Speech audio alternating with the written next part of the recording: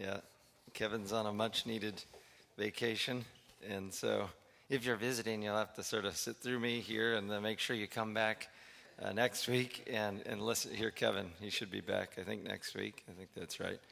So I'm going to open it real quick in a word of prayer. Just let's go before the Lord. Lord, we come before you this morning. We thank you for a time to gather and to study your word. Lord, we know that you've preserved it for us, and you've even given us your Holy Spirit to guide us into all truth. We pray that you'll guide us as we look into your word today. And we thank you for the time that we've had to worship your name and praise your name. We pray that you'll now teach us, help us to grow in maturity and stature before you. We pray in Jesus' name, amen. So I typically try to start my messages with a little anecdotal story or something to catch attention of you guys, but I've also typically been accused of going over time. So I decided maybe what I would cut is the anecdotal story to try to gather attention. I'll just say, well, we especially given the content today, I figured let's just go right to what we want to get to here, because I think we'll need every minute here to sort of mine through the scriptures, look at some things as we wrestle with a profound truth that I think it does us well to study. So. And I think in doing so, you grow in maturity, you grow before the Lord in your understanding of Him and His Word. And that's sort of where I wanted to start, because Ephesians makes it clear that one of our goals of our time here on the earth is to grow, and to grow in maturity, to grow in understanding. Paul said it this way, he said, until we all attain to the unity of the faith and of the knowledge of the Son of God, to a mature man, to the measure of the stature which belongs to the fullness of Christ. So Paul says that our goal is to attain to the unity of the faith. The faith is the body of doctrine that we hold as true. And then he highlights the knowledge of the Son of God, something that we want to grow into. It takes time to grow in the knowledge of who the Son of God is, what God has done for us through him. This isn't basic salvation knowledge. This is deep understanding and knowledge about Christ, our Savior, what He's done for us. It takes time. It takes study of the Word to get there. It takes careful prayer. And I would make the claim, as we'll see today in the Word, it actually sometimes takes crisis. It actually sometimes takes struggle. It takes things that you are faced with in life to reach that maturity, that knowledge of the Son of God. And he uses these words like the Greek word teleos, which means, translated here, mature, but it means to reach an end, to be perfected. He uses the word stature, which is a Greek word helikia, meaning maturity or fullness of age. And then he closes out with this fullness term, the idea of, he uses a Greek word pleroma, which is filling up or to be completely filled up. That's sort of the picture Paul paints. And so this is a great objective that we have given to us. And yet, like I mentioned, it requires us to grapple with things at times. It requires us to spend adequate time in things, and also to be willing to be honest about things that in our minds we look out, we see things in the world around us, we go through things, and it sometimes can rattle us. And I think that in those processes we grow, like I mentioned earlier. And so on this basis, I want to consider a profound question that has faced and troubled many a person, including many of the writers of Scripture. And that is, why do the wicked prosper while the God-fearing individuals suffer hardship, struggle, undergo chastening, as one writer will say, reproof, discipline? It's tough. Persecution may be involved.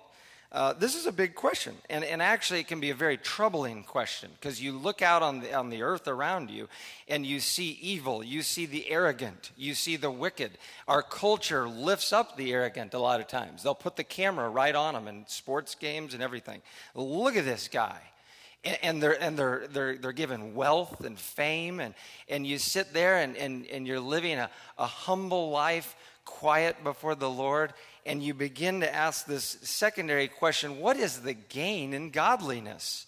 I see gain over here for going down this road of the wicked, but I struggle at times to see the gain of godliness. And that is a question that people have faced. And we're going to look at an individual in Scripture that faced it in an extreme way. So fortunately, we're not alone when we tackle and we look at these sorts of questions.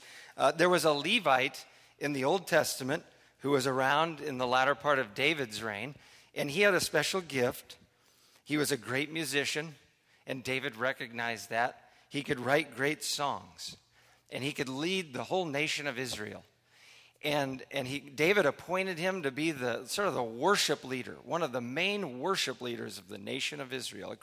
A great spot of honor. And I want to look at some things that he said. That individual is Asaph. And he wrote several psalms, several chapters of the Bible that are attributed to him. And I want to focus in on Psalm 73 because I think we can learn a lot from it. He starts off in Psalm 73. He says, "Surely God is good to Israel, to those who are pure in heart!" Exclamation point. "But as for me, my feet came close to stumbling. My steps had almost slipped." Asaph starts with his song here with a belief that he held true, a doctrinal statement that he had no doubt about. He opens with this Greek word "ak" that we see the translation, surely. I believe this with every fiber of my being. I'm going to pound the pulpit on this. I'm going to make sure that everyone hears me say that I'm convinced that God is good to Israel and to those who fear, who are pure in heart. So he starts with this great, profound statement. But then you have to see verse 2 here. "But as for me," a little bit different tone here. "But as for me, I was about to fall. I was about to slip. I was about to stumble." And you have to say, what's the situation here, Asaph? Well, I mean, on one hand, you're convicted of this strongly, and then over here, you sort of turn the question. But as for me, I was about to struggle. God is good to Israel. He's good to those.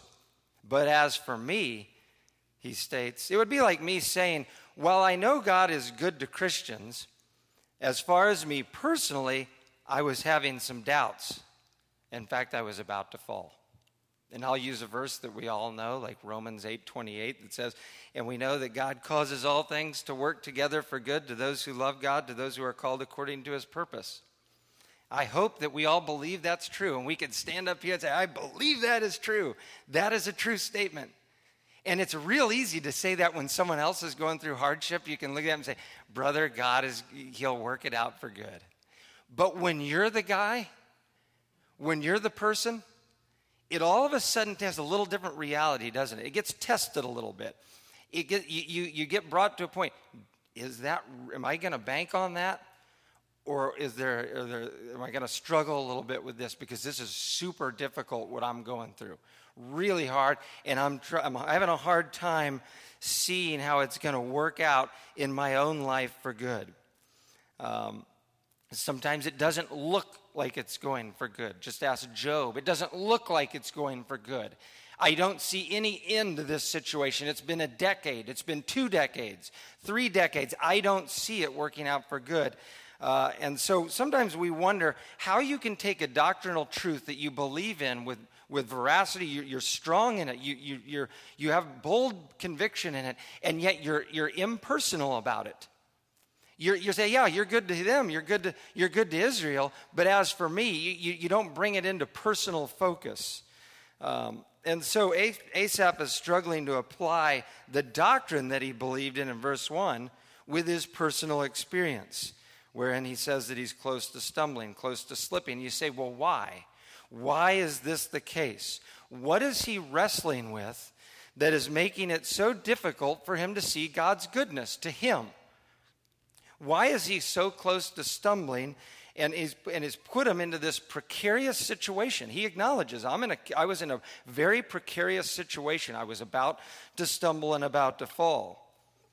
And I think you look at this and you say, well, I think the answer is he's looking out and wrestling with the very same question that I opened us up with, that we're grappling with this morning, which is, why do I see the wicked prosper and excel While my Christian life seems to be filled with chastening, reproof, discipline, hardship, perhaps persecution. We know this is what Asaph is thinking because he makes no doubt about it. In fact, he spends more verses and more sections of his psalm talking about what he was struggling with. When he goes on in 73:3, he says, "For I was envious of the arrogant as I saw the prosperity of the wicked.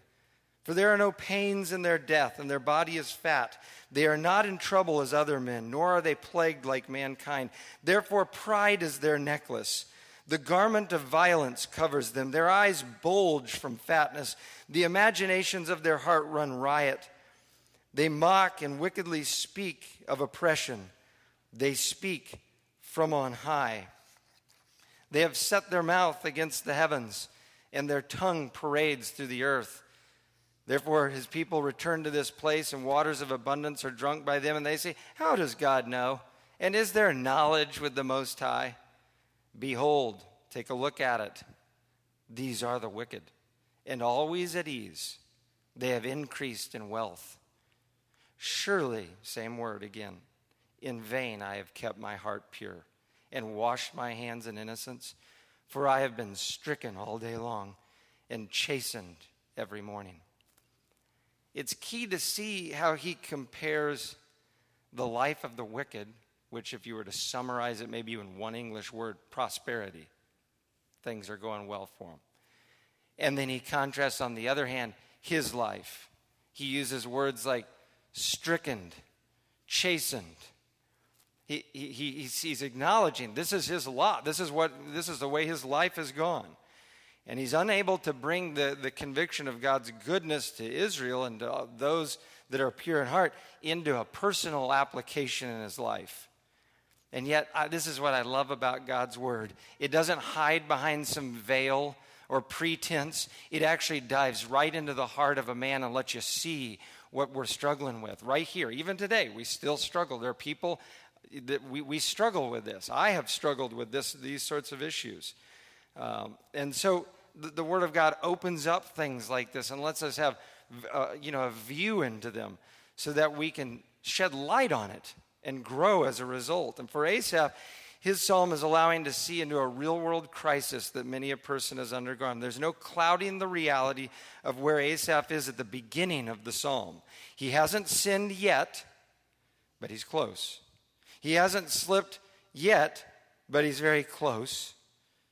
And you'd say, well, why is this? What's going on? Well, his eyes have been looking more at the earthly situation and much less at the eternal perspective or the heavenly situation that he should be focusing on. He's looking at the wicked and the arrogant, struggling with the age-old question of why the arrogant and the wicked prosper while the godly seem to suffer hardship. You know what it is? It's a question of fairness. It's the good old question that my kids say, it isn't fair. There's something that is breaking down in my logic. If we were to summarize his conflict, and we look at the next slide there, Kyle, we see that a couple key things that show up. Kyle, we see that the arrogant and the wicked seem to excel. They live easily. They gain wealth and power. They enjoy pleasures. But number two, my life is hard, difficult, stricken, and chastened. Something isn't adding up. Something isn't fair. It isn't balanced. And he's faced with this. And if you ask the question, is there money to be made in sin? Is there pleasure to be made in sin? Is there gain if you go down the wicked road? Well, Hebrews said, by faith Moses, when he had grown up, refused to be called the son of Pharaoh's daughter, choosing rather to endure ill treatment with the people of God than to enjoy the passing pleasures of sin. We need to make no doubt about it. There's a passing pleasure associated with going down that road, gratification. Sin gives us a one-time, limited-time offer for this short duration gratification that we could go down. And Asaph has no problem seeing that. And we can look out on our world and see that people go down that road, and for a time, it may seem okay. And Asaph has seen this ease of life and the gain of the sinful and the exaltation of the arrogant. And this is where now it moves from just sort of thoughts to where he ends up in an error. And he makes no bones about the error. He tells us, We see this error come into complete focus in 73:13 when he says, "Surely in vain I have kept my heart pure and washed my hands in innocence, for I have been stricken all day long and chastened every morning. If I had said, I will speak thus, behold, I should have betrayed the generation of thy children. When I pondered to understand this, it was troublesome in my sight." Asaph goes all the way to show us where he began to go awry, go a little on an errant path, when he actually began to question the gain of godliness. Surely in vain, he says, surely in vain I've kept my heart pure. He makes no bones about it. He allows us to see into his heart where he thinks for just a moment that his Christian life, this life walked in godliness, has been in vain. He thinks that it's just too difficult when you consider the other road. And he goes further. I love how he goes further, and he goes into verse 15. He realized that if he would have opened his mouth about this, he would have betrayed a generation. He would have gone before the people of Israel. If he would have opened his mouth and actually stated these things, I was thinking about as I was writing this, it's hard to even present this other road because you don't want to even talk about the other road. And you'd want to don't even want to acknowledge the fact that this narrow road over here, it's going to be hard. It could be really hard. And you'd rather, and it's when you present it that way, it's almost like you churn inside. You're like, I don't even want to go there. And Asaph says, if I would have stated these things with boldness or something before the people, that would have betrayed a whole generation of thy people. Fortunately, Asaph kept his mouth closed as he pondered the troublesome question. He struggled with his misunderstanding surrounding his walk of godliness, because had he opened it, that would have been the big slip. That would have been the big fall, but he didn't go there. It's always good, by the way, when you in life, as you walk, it's key to see this. He's struggling, but he hasn't fallen. There's a difference between struggling through something and sinfully falling into it. He is close, but he hasn't. We have to see that, and the Lord comes in to correct him. In 73:16, you see the correction come in. He says, "When I pondered to understand this, it was troublesome in my sight. Until I came into the sanctuary of God, then I perceived their end. Surely," again the Greek word "ak," thou dost set them in slippery places. Thou dost cast them down to destruction. How they are destroyed in a moment. They are utterly swept away by sudden terrors. Like a dream when one awakes, O Lord, when aroused, thou wilt despise their form. We ask the question, where did Asaph find the answer? Where did Asaph find the answer? He found the answer. Praise the Lord. He found the answer. He went to the sanctuary of God. The actual word is sanctuaries, which I was fascinated as I considered this. This is pretty fascinating to think that this would be a places that are the most intimate places of the Lord, where he is approached as the holy God, and he is intersected with man in the Israelite economy. This would be places such as the tabernacle or the temple, all the way down to the Holy of Holies. He uses a plural term here for the sanctuaries of God. And only when he goes to these places and draws near to the Lord could he find the answer. He's tried the human logic. Asaph, he's laid it all out. He's used all of his human reasoning. He's used all of his logic he can to figure it out, but no answer, no peace whatsoever. Not until he draws near to the Lord does he find something. And what does the Lord do for him? The Lord reveals something. He said, I'll give you the answer, Asaph. You came to me, you drew near, and I'll give you the answer. He revealed to Asaph their end. He said, when I perceived their end, this is a great Hebrew word, akarith, meaning the after part or the end. God allowed him to see the end of the book for the wicked. He got to see God's vantage point. And when he got to see that vantage point, he no longer was bothered by the wicked. He saw where they ended.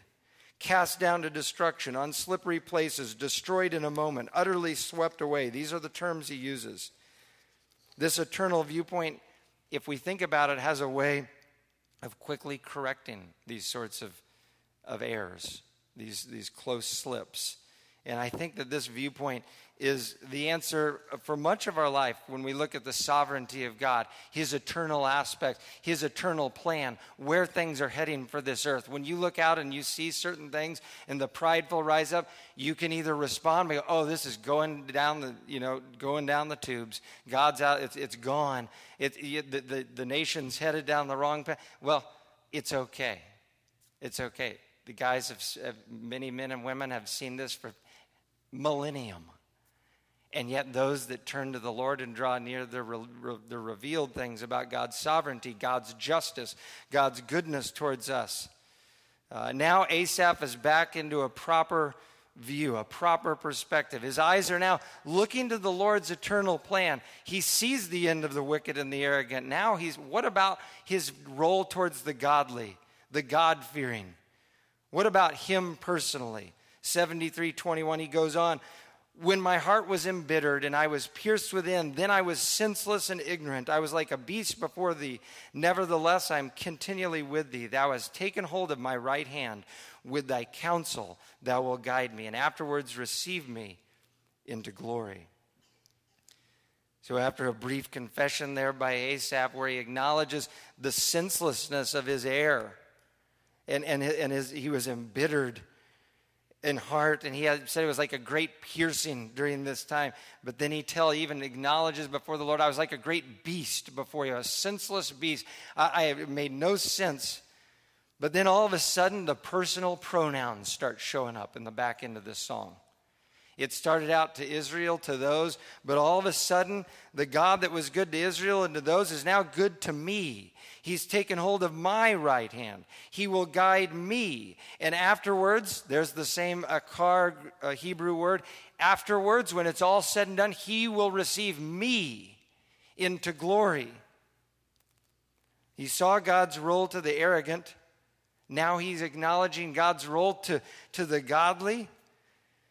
Taking his right hand as a loving father. I mean, I love being with Alex is probably the youngest one that still does this, but I'll walk in the parking lot somewhere or out from a store, and inevitably you'll feel a little hand come up to grab my hand. And I love taking his hand. And it's a great, you feel like, I've got you here. I've got you. I'll lead you through here. And that's sort of the picture. All of a sudden, Asaph says, he's got me. He's got me by the right hand. He's held out his arm. He's got me there. And he understands the after part. Well, he will enter into glory when it's all done. Now, if the psalm ended there, we could all go home and say, good job, Asaph. We can learn a lot from you, brother. But the reality is the Lord gives us even a much deeper picture. And why I started with Ephesians talking about maturity. I don't know if we can find statements in the Bible that have much more heartfelt devotion to the Lord than the end of this psalm. And you say, how do you go from being, he says, embittered and pierced and in error, saying that surely in vain I've kept I've gone down this road of godliness and my hands are pure. It's in vain. But at the end, we're going to find statements here that are more profoundly devoted to the Lord than I think that you find in much of Scripture. In 73:25, he says, whom have I in heaven but thee? And besides thee I desire nothing on earth. My flesh and my heart may fail, but God is the strength of my heart and my portion forever. For behold, those who are far from thee will perish. Thou hast destroyed all those who are unfaithful to thee. But as for me, the nearness of God is my good. I have made the Lord God my refuge, that I may tell of all thy works. We sometimes talk about total surrender in the Christian life. We sang a song that I thought, I was sitting there thinking of Asaph as we sang that second song. And he talks about, all I desire is you, Lord Jesus. Asaph came to that conclusion, and he arrived there. But I would challenge you to say it's real easy to say those things. It's real easy to say and even sing a song, all I desire is you. But how many of us could honestly say with absolute veracity that all I desire, period, on the earth is the Lord? There isn't any other desire I have. That's hard to say and really, really, really mean it. But I truly believe Asaph, he had got there. He arrived there. But it required a struggle. It required a crisis for him to move through, to seek the Lord's presence, to deal with before he could get there. He's now, you see here as he gets to the end, he clearly is acknowledging the end in view, because he says, look, my heart may fail, my flesh may fail, but I will be with you, and you will be my portion. You see these concluding remarks. It's clear he's now found a newfound love for being near to his God, faithful to his call upon his life, even during the hardship, even during the tribulation, even during the persecution, when there's questions about should I stay on this road or take that other road over there. He says, no, I've arrived at the right conclusion. I see now. You see it in 27. Behold, he acknowledges those who are far from thee will perish. Thou hast destroyed those who are unfaithful. Notice the past tense word destroyed. He's counting this as guaranteed. It's guaranteed as done. This will happen to those on that road. But he's now, look at the nearness. But as for me, the nearness of God is my good. All of a sudden now it's my good. Do you see this? The first and second verse, good to other people. But as for me, struggling to see it. The last verse, but as for me, the nearness of God is my good, he arrives at. So we see the picture at the end of Psalm 73 is one of profound growth and maturity in a Christian's life. Difficult to arrive at is the reality. But I want to ask the question, how does Asaph, and you look at this, step back and look at it from the big picture, how do you arrive at this point? What are some key aspects that helped him with this great turnaround, wherein he was so close to stumbling at one point, but then he's able to turn it around and right the ship? And I think there's several points. He goes back to the doctrine that he knew and believed. Go ahead and advance the slide there, Kyle. He goes back to the doctrine that he knew and believed with veracity. He was honest with himself that he was struggling to make this a personal belief. Personal. It's an impersonal belief, yes. Is it personal for me? A little bit of a struggle. He's honest about it, though. He realized that his logic, that his perspective and his emotions would not provide the answers. He then has to choose something. And this is a key thing I think you've got to see. You have to choose to draw near to the Lord, the Bible says. Draw near to the Lord, he draws near to you. He chooses to draw near to God and into his most intimate places, the sanctuaries of the Lord. He seeks his wisdom and counsel on this issue. And God then revealed to him the end of the arrogant and the wicked. God revealed the end and the future for his own servant Asaph. And as a result, Asaph's heart was now at a great peace after taking off sort of the earthly goggles, just looking down here, and he exchanges those for the heavenly perspective, the earthly or the eternal perspective. He's now at peace. And as the doctrine of verse 1 that he read with such boldness is now intimately personal. He says, God is my good, not just Israel's good. So he's reached a new level of Christian maturity. And I would ask the question, can you arrive at such personal relationship and maturity with the Lord without struggling through things in life just like this? I'll just tell you from my experience, the times when I've grown the most in my maturity are not when everything's just hunky-dory and everything's fine. It's times when I get the guy knocking on the door something's occurred. I get a phone call, something's gone awry, some major event. We could all sit here and tell stories. If we had an open mic, we could tell stories about the times when the Lord has brought us through something that we thought we may never see the end of it, or it was just so burdensome, we struggled. So we've seen Asaph's journey as he transitioned from this great conflict, as he pondered this age-old question of why the wicked prosper and the godly suffer, as he arrived at a deep devotion as a result of it. But I want to consider quickly how this pattern has been faced by many a believer in the Bible. It runs like a thread in reality through the scriptures. Job walked with the Lord, lost everything. He's surrounded by wicked counsel. He's told that he's sinned. There's much evil in the world. He actually states in Job 9, the earth is given into the hand of the wicked, he states. And then he gets corrected by the Lord, just like Asaph has to get a little correction. And then he has to wait for the Lord's restoration. That's Job. Consider Joseph, walked with the Lord, betrayed by sinful brothers, sold into slavery, falsely accused by lying lips, forgotten by the cupbearer that he asked. He said, remember me when you get out of here, out of this prison. Cupbearer doesn't remember until many, many years later. All the while, the wicked, like Potiphar's wife and those who have done these things to him and his sinful brothers, they're all okay. But he's in prison.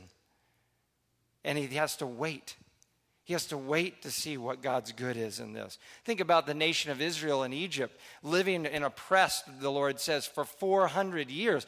Way longer than the United States has been in existence. There are Hebrew people that believe in the God of their fathers, and they're having to live through a great oppression by wicked Egyptian leaders that are full of idolatry. Would you not ask the question, what is going on here? Where is our God? It's been 400 years. They have to wait to see what the Lord had in store. He knew how to deal with Pharaoh, and his time came. What about Hannah? Walked with the Lord, but unable to have children. A tough lot to bear. Not to mention the fact that she bore the burden of her arch rival, the Peninnah, that regularly provoked her year after year after year with bitterness, it says, until she would be in tears. She had to wait to see the Lord's answer, to see how the Lord would work it out in her life. David walked with the Lord, anointed by Samuel, lived life on the run for about 10 years, most commentators think, while sinful Saul hunts him down in every nook and cranny of the wilderness of southern Judah, out in the middle of nowhere. He just hunts him down. Anywhere he turns, Saul's going to be on him. Near escapes numerous times. And you know what happens with David? He too, like Asaph, gives in. He goes to great despair. Instead of saying, surely I've kept my life pure in vain, he says this, surely I will die by the hands of Saul. He gives up. He goes and he joins the enemy, the Philistines, for 1 year and 4 months. He joins the arch enemy of Israel, the sworn enemy, even though he is the anointed next king, and he's willing to go fight against Israel, Saul and his men, and kill Israelites. I think David was going to do it. But he had to be corrected by the Lord. At Ziklag, when the town burned down, if you remember. And he's lost his wives and his kids and all of his men, and his men were about to stone him. This was it. This was his turning point, just like Asaph. And the Lord showed up and got David back on the right track. But David still had to wait to see how the Lord would work all of this out. What about the prophets? I mean, look at the prophets. Walked before the Lord, Elijah, Jeremiah, fill in the blank. They spoke his name, but they're surrounded by wicked, unrepentant people, mocked. They were mocked. They were ignored. The prophets were abused. They were mistreated, sometimes killed. They had to look for a future promise that many of them never got to see. They never got to see the Acherith, the end. They read it. They prophesied about it. They never saw it actually occur. What about the apostles? They walk for the Lord. They're surrounded by an evil generation. They too, mocked, beaten, left for dead, stoned, martyred. You could ask the question, why go down this road? You could have been so much easier over here. But they stayed the course. They stayed the course. The Lord used them in a powerful way. They looked towards the future time and time again. I was having to cut slides because of time, but I had verses from Paul and Peter both that said, you wait eagerly for the revealing of the Son of God. And while you wait, you live denying ungodliness, denying the worldly road, denying the worldly passions, both Paul and Peter say. Why do you do that? Because you're waiting, looking towards the end, the Acherith that will come. And you look at Habakkuk. Habakkuk, the prophet Habakkuk, is a classic case in point.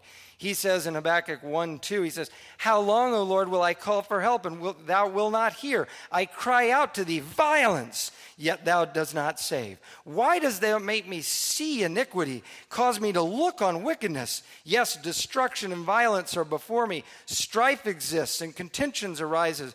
Therefore the law is ignored and justice is never upheld, for the wicked surround the righteous. Therefore justice comes out perverted. You hear Habakkuk's complaint before the Lord. He sees it too.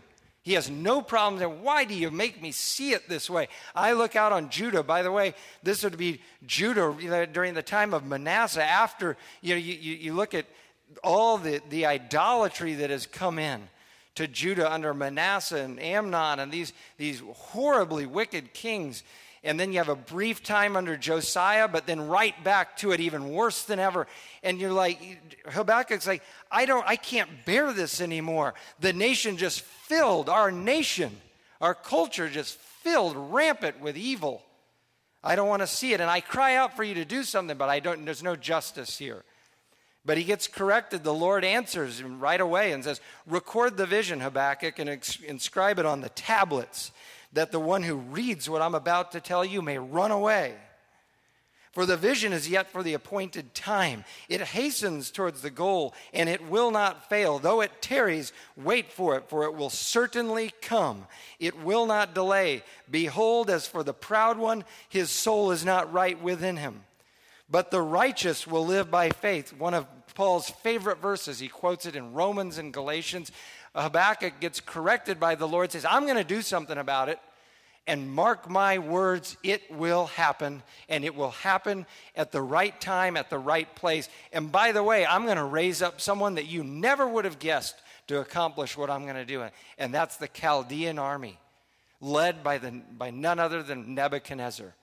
The historians have studied Nebuchadnezzar and his great empire and his might. Well, who raised him up to do what he did? The Lord did. And God says, I'm going to use it. And every head in Israel will be so shocked that I would do this. But I will judge the nation of Judah through Nebuchadnezzar, through the Chaldeans. Mark my words, he says. But then you also get to the amazing end. Just like Asaph, you see this beautiful words like, man, this guy's on fire.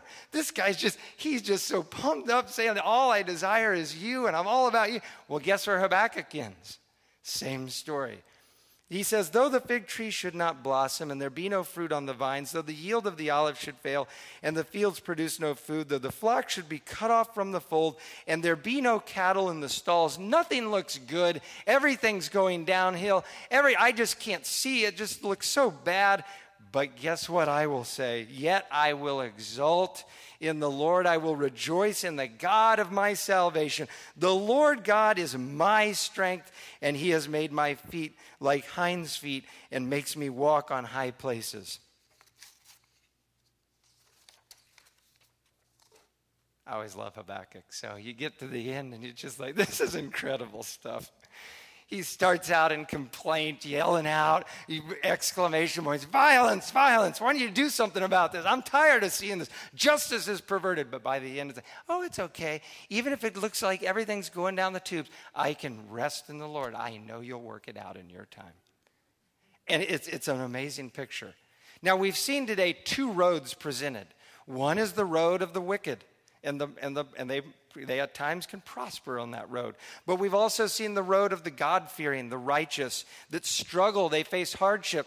And it reminds me of what Jesus said in Matthew 7:13. He says, "Enter by the narrow gate, for the gate is wide and the way is broad that leads to destruction, and many of those who enter by it. For the gate is small and the way is narrow that leads to life, and few are those who find it."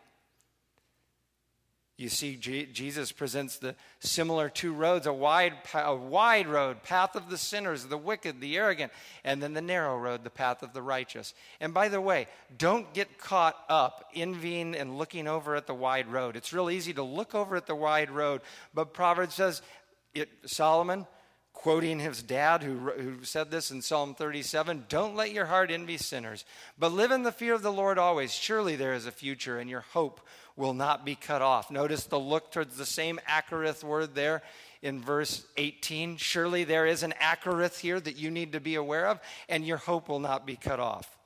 And I want to close with a quick illustration. Throw that next slide up there, Kyle. When I go out to Colorado, I love going to Colorado. And when I was a kid, we'd go to Colorado every year. My grandma and granddad lived out there, and we'd go out there. I just absolutely love Colorado. The thing about Colorado, though, there's so many places to explore. And you go out there, and you know, you can go up I-70 and go over Vail Pass. You might be able to go over Wolf Creek Pass, maybe Independence Pass. You love going over these huge, you know, they're neat big roads. You drive over and you get to see things. Perhaps you enjoy going through the Eisenhower Tunnel. Maybe you like, you know, going to a state campground, something like this. But when I was a kid, my parents started doing something that started a little tradition that we did that was a little different. We would rent Jeeps, and we would go off the regular road. We would go way off the regular road. And roads that have signs like this: Telluride, City of Gold, 12 miles away. It'll take you 2 hours. You don't have to be crazy to drive this road, but it definitely helps. Jeeps are going to be the only thing that you're going to put on this road. I like this other sign. Beyond this point, this trail goes from moderate to difficult. Vehicle body and mechanical damage, likely. Please do not exceed your limitations. Please park in provided areas. Minimum tow truck service beyond this point, $500. You get into points where these roads are, they're serious roads. They're very daunting. If you look at this picture, this is Black Bear Pass outside of Telluride, which that Telluride sign that we read a minute ago. You can see this little zigzag. That's the road. And you sit there and you're like, that's the road we've got to go up? And as a little kid, I was like, Dad, do you know what you're doing here? You know, it's a scary road. The road is filled. We'll go on to the next slide. There's several things you see on this road. They're very steep. There's drop-offs. Trust me, no guardrails on these roads.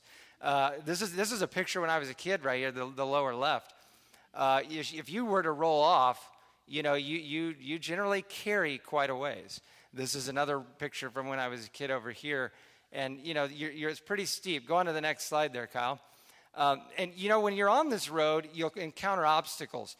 I always, you know, loved coming to big rivers. I'm not sure my dad was super excited, but as little boys, we were thrilled when we come to a big river and like, Dad, are we going to try to get across this river? Sure enough, you wade into it. You have to go through, you know, rocks like this one over here where you're just, you know, the whole Jeep's just rocking left and right. Go on to the next slide. This is Black Bear Pass, so this guy's having to come down. You get a little sense the suspension's being heavily taxed. But, you know, you go off that side here. It's a loose gravel, so, you know, if you begin to slide at all, you're just creeping and crawling along at a snail's pace. But that's, you know, it's an incredibly difficult thing to go on these roads. Go on to the next slide. It's actually dangerous to fall off the road. As Paul would say, it can be very perilous to fall shipwrecked in your faith. It's very dangerous to fall off the narrow road. You fall down and you see this Jeep. I do remember one path we were driving on. I saw an old, rusted, mangled old Jeep. I was like, let's just keep on going. Let's just see if we can make it safely through this obstacle. But the thing that I wanted to get at, the reason I go down this whole road, is when you get to the end, when you get to the reason why you do these roads is because the views that you have, this is just a little bit of an idea, the views that you have, and this isn't just a plug for Jeeps, by the way. I mean, this looks like I'm really making a big plug for you to go buy yourself a Jeep. But yeah, trust me, if you bought a Jeep, you would never want to take it on one of these roads. At least I wouldn't. I'd rather rent and pay for someone else's Jeep to get banged up instead of my own, because it does some damage. But anyway, the end of the road is incredible. The views are incredible. Go on to the next slide, Kyle. This is actually another result of our trips. Here I am at the top of Engineer Pass in southwest Colorado. Here I am with my brother looking out over the valley over Ophir Pass.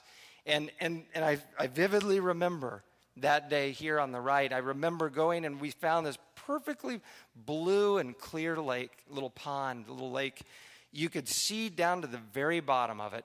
And it was just a picturesque place that, is way off the regular road. And of course, as brothers, we're challenging each other. Are you going to jump? If I jump in, you jump. Can we do it? The water's freezing cold. We managed to jump in for about a second and a half and then right back. I mean, this is just incredibly cold. But the point is that when you get to the end of the narrow road, the result, like Asaph says, is glory. You get to see things and experience things that if you would have stayed on I-70, you never get to experience these. I guarantee it. If you stay on the big wide road that has all the cars and they're flying along, you never get to see these perspectives. But you also have to realize that when you go down this road, it's pretty tough. It isn't for the faint or light of heart. You'll probably ask the question as you look over at I-70, like Asaph did, what am I doing up here? This seems foolish. It seems like it is in vain. They're able to move at 70 miles an hour with great ease. I'm moving at 2 miles per hour, if that. And I have a danger I could fall off. I'm slipping. I'm about to fall. But look at them over there. The Bible says, don't worry about looking over there. Stay on the narrow road. It leads to great things. And so I want to close by saying, consider your afterwards. Consider your end. Don't get caught up in the things of the world. Don't go down the road of envying sinners and going down that sort of angle. However, when you do struggle with those questions, go before the Lord. He's faithful to give us answers. Don't abandon the narrow, difficult trail for the wide road of many travelers. Take hold of doctrines like Romans 8:28. Take hold of those. Make them personal doctrines that you can say, this letter, in this verse Paul wrote, is to me. I can take this. It is for me. God is my good. And think about this. Here's your future right here. I want to close with this, and then I'm done. Here is the future. If you say, what is the end of that narrow road? I just showed you what the end of the Jeep trails were. Lakes, views, all kinds of great things there. But guess what? The end of our road, the Christian road, is way better than a Jeep trail. It's way beyond. 1 Corinthians 15 says, behold, I tell you a mystery. We shall not all sleep, but we shall all be changed. In a moment, in the twinkling of an eye, at the last trumpet, for the trumpet will sound, and the dead will be raised imperishable, and we shall be changed. For this perishable must put on the imperishable, and this mortal must put on immortality. But when the perishable but when this perishable will have put on the imperishable, and this mortal will have put on immortality, then will come about the saying that is written, death is swallowed up in victory. O death, where is your victory? O death, where is your sting? You ask the question, where did Paul get those statements? Where did he draw this whole thing about death is swallowed up in victory? Read about it in Isaiah 25. And the Lord of hosts will prepare a lavish banquet for all the peoples on this mountain, a banquet of aged wine, choice pieces of marrow and refined aged wine. And on this mountain he will swallow up the covering which is over all peoples, even the veil which is stretched over all nations. He will swallow up death for all time. And the Lord will wipe tears away from all faces, and he will remove the reproach of his people from all the earth. For the Lord has spoken. And this verse I love. And it will be said in that day, behold, this is our God, for whom we have waited, that he might save us. This is the Lord, for whom we have waited. Let us rejoice and be glad in his salvation. That's the destiny. That is the afterwards for the narrow road. Let's close. Lord, we just thank you for this time. We thank you for your word. We thank you for moving Asaph, Lord, and that he opened up his heart to let us look in to see a struggle that many of us have faced, and we still today look out and we see the wicked and the arrogant and the prideful. And yet, Lord, when we do so, we want to turn our eyes back to you and say, Lord, what is it to walk this road that you put before us? How can we have the strength to do so? Look to you, Lord, for strength, that you may fill us, that we may take the doctrinal truths of your word and truly make them personal in our lives. It's not just something we know in our head that you're good towards those who are called according to your name, but that we believe it's true for us. And while we might encounter the big rivers, the big stones, the big obstacles, the daunting trail, the very narrow road with cliffs on our left and our right, and we don't know how we're going to make it, Lord, help us to remember the afterwards. Help us to remember the Akerith that awaits at the end, the future. Surely there is a future, and our hope will not be cut off. That we will arrive at that mountain, at that great feast, and we too will be able to say, behold, this is our God in whom we have waited. Lord, help us to have that attitude, the eternal perspective. We pray and ask these things in Jesus' name. Amen.